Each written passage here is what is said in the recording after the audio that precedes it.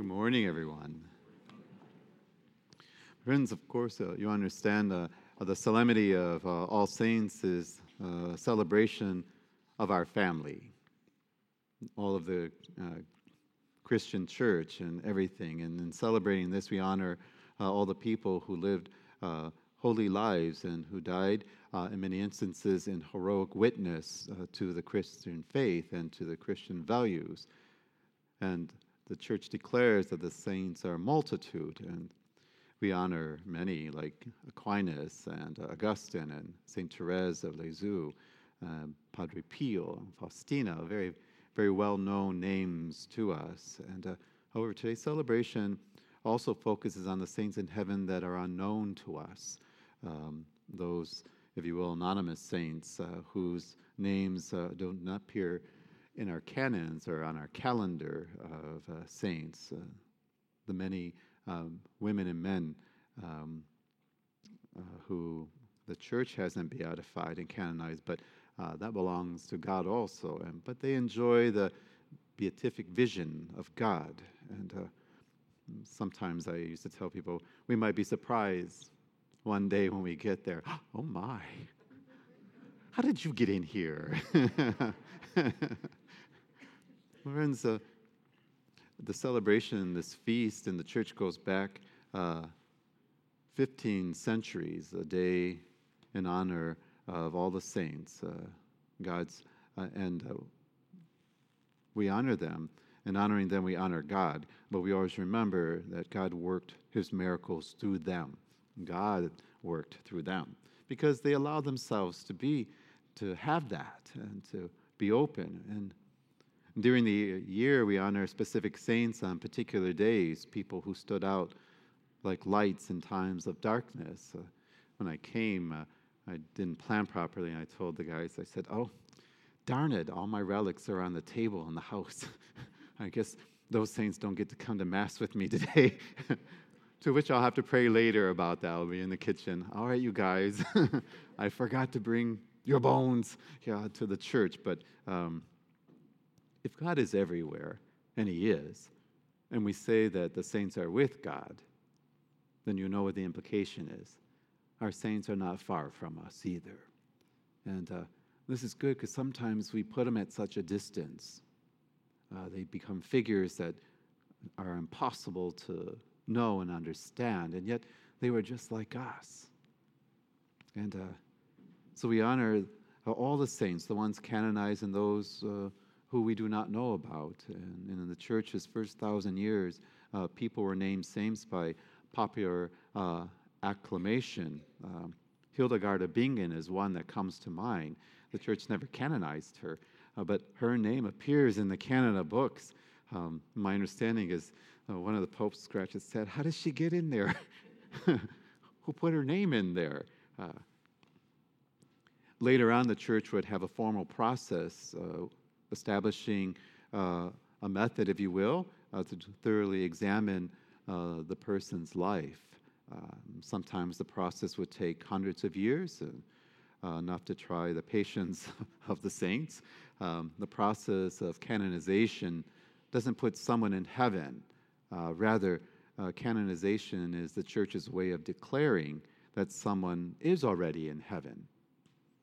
Of course, there are many more saints than those, like I said, on our official canons. For many folks, especially the young, as I was getting at, saints seem so far away and in another time. They appeared to be so heroic as to be almost unreal to us. Those many ancient martyrs, medieval monks and nuns were heroes larger than life, like the stained glass windows in many basilicas.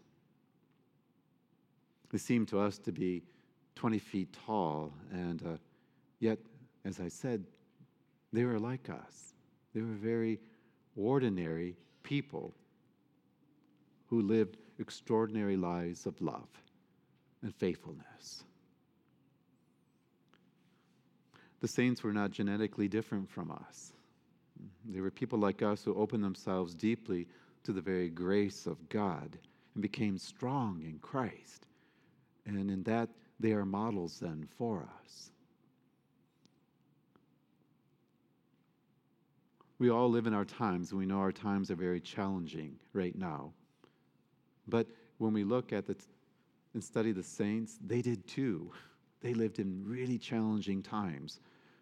So it must be then that every generation certainly thinks they live in the worst of times. I hear people, probably couldn't be any worse. This has got to be the apocalypse. I'm like, yeah, they felt that way 200 years ago too, because they wrote about it and they actually used the same words.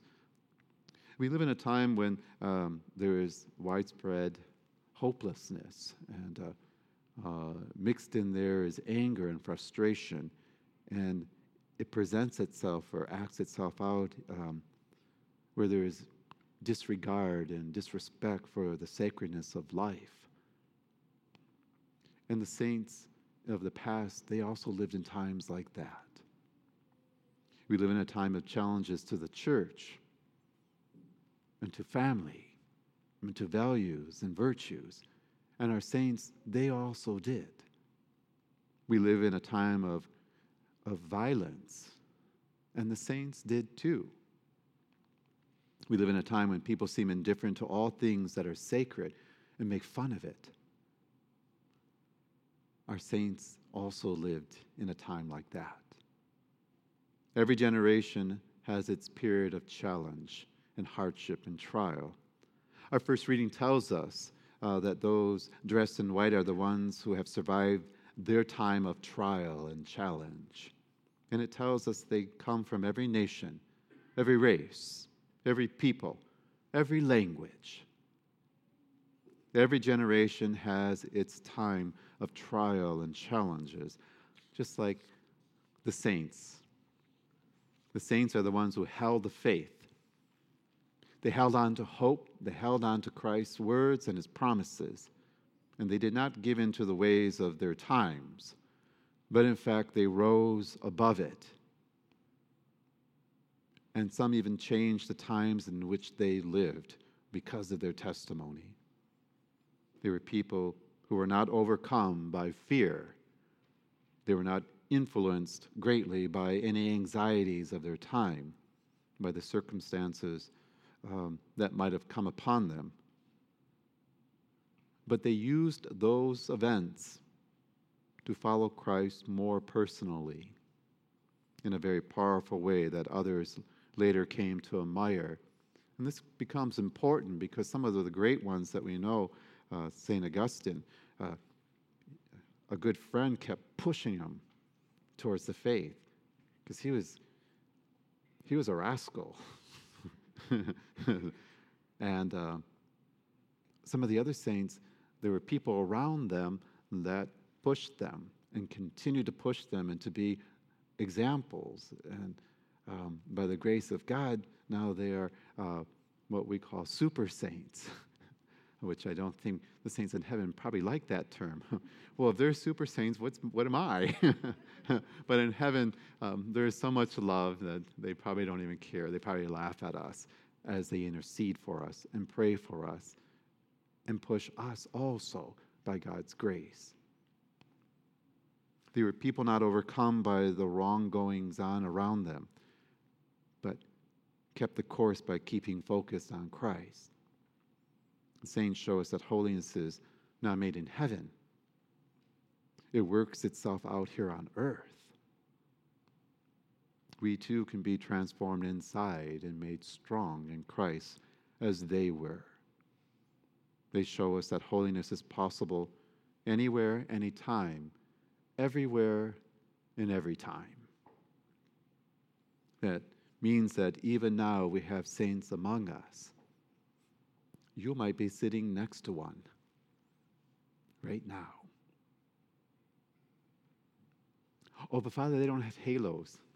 That's because artists put halos on them to indicate their holiness. They are not surrounded by golden auras, but they look like everyone else. They don't look like saints depicted on our holy cards. And yet the light of Christ comes through them in all its many colors, like a stained glass window. there are many ways of reflecting Christ, then paths to holiness. And this is one of the meanings found in the Beatitudes, the Sermon on the Mount that Jesus gives, this homily on that mountain. Each one of the Beatitudes is a way of following Christ, and it is certainly in contrast to how the world sees things. Today we celebrate the saints of God, all of them, people who were like us, people who struggled like us, and people who gained victory, as we will too, in Christ. And they show us that we can rise above our times in which we live by the grace of Christ and the power of his cross, which is not exhausted, not ever, but flows strong through our times and into our own day, into our own lives. That source is found in God's grace and in the Mass and the sacraments, and it can make us spiritual success stories, if you will, too. Remember, we do not worship saints, but we honor them, and in honoring them, we honor the one who made them, God. We ask for their intercessions. They are our brothers and our sisters in the faith. They know only love in heaven, and they only desire what is best for us. So we ask for their intercession and help to enable us, with God's grace, to be spiritually strong. The lives of the saints are not about what was, but what can be in our life. Every age needs people who let the light of Christ shine forth to show the world hope, joy, and love. And that holiness in life is possible for everyone. The saints did that in the past, and we are called to do it now. God raises saints in every generation. That means he's doing it now. Maybe you. Maybe you, little one. Maybe you. Maybe you. Not sure maybe is the right word. He is doing. He's raising those people up in our times so that we may walk in faith and hope and love and strength as they did. And as many of them changed their society and their times, so will the saints being raised now change ours. My friends, tomorrow is, as you understand it, All Souls Day. Its technical name is the commemoration of all the faithful departed, where the Mass resembles that of a funeral Mass. And we remember our friends and loved ones who have passed from this world into the next, especially the members of our own parish who have passed in the past year.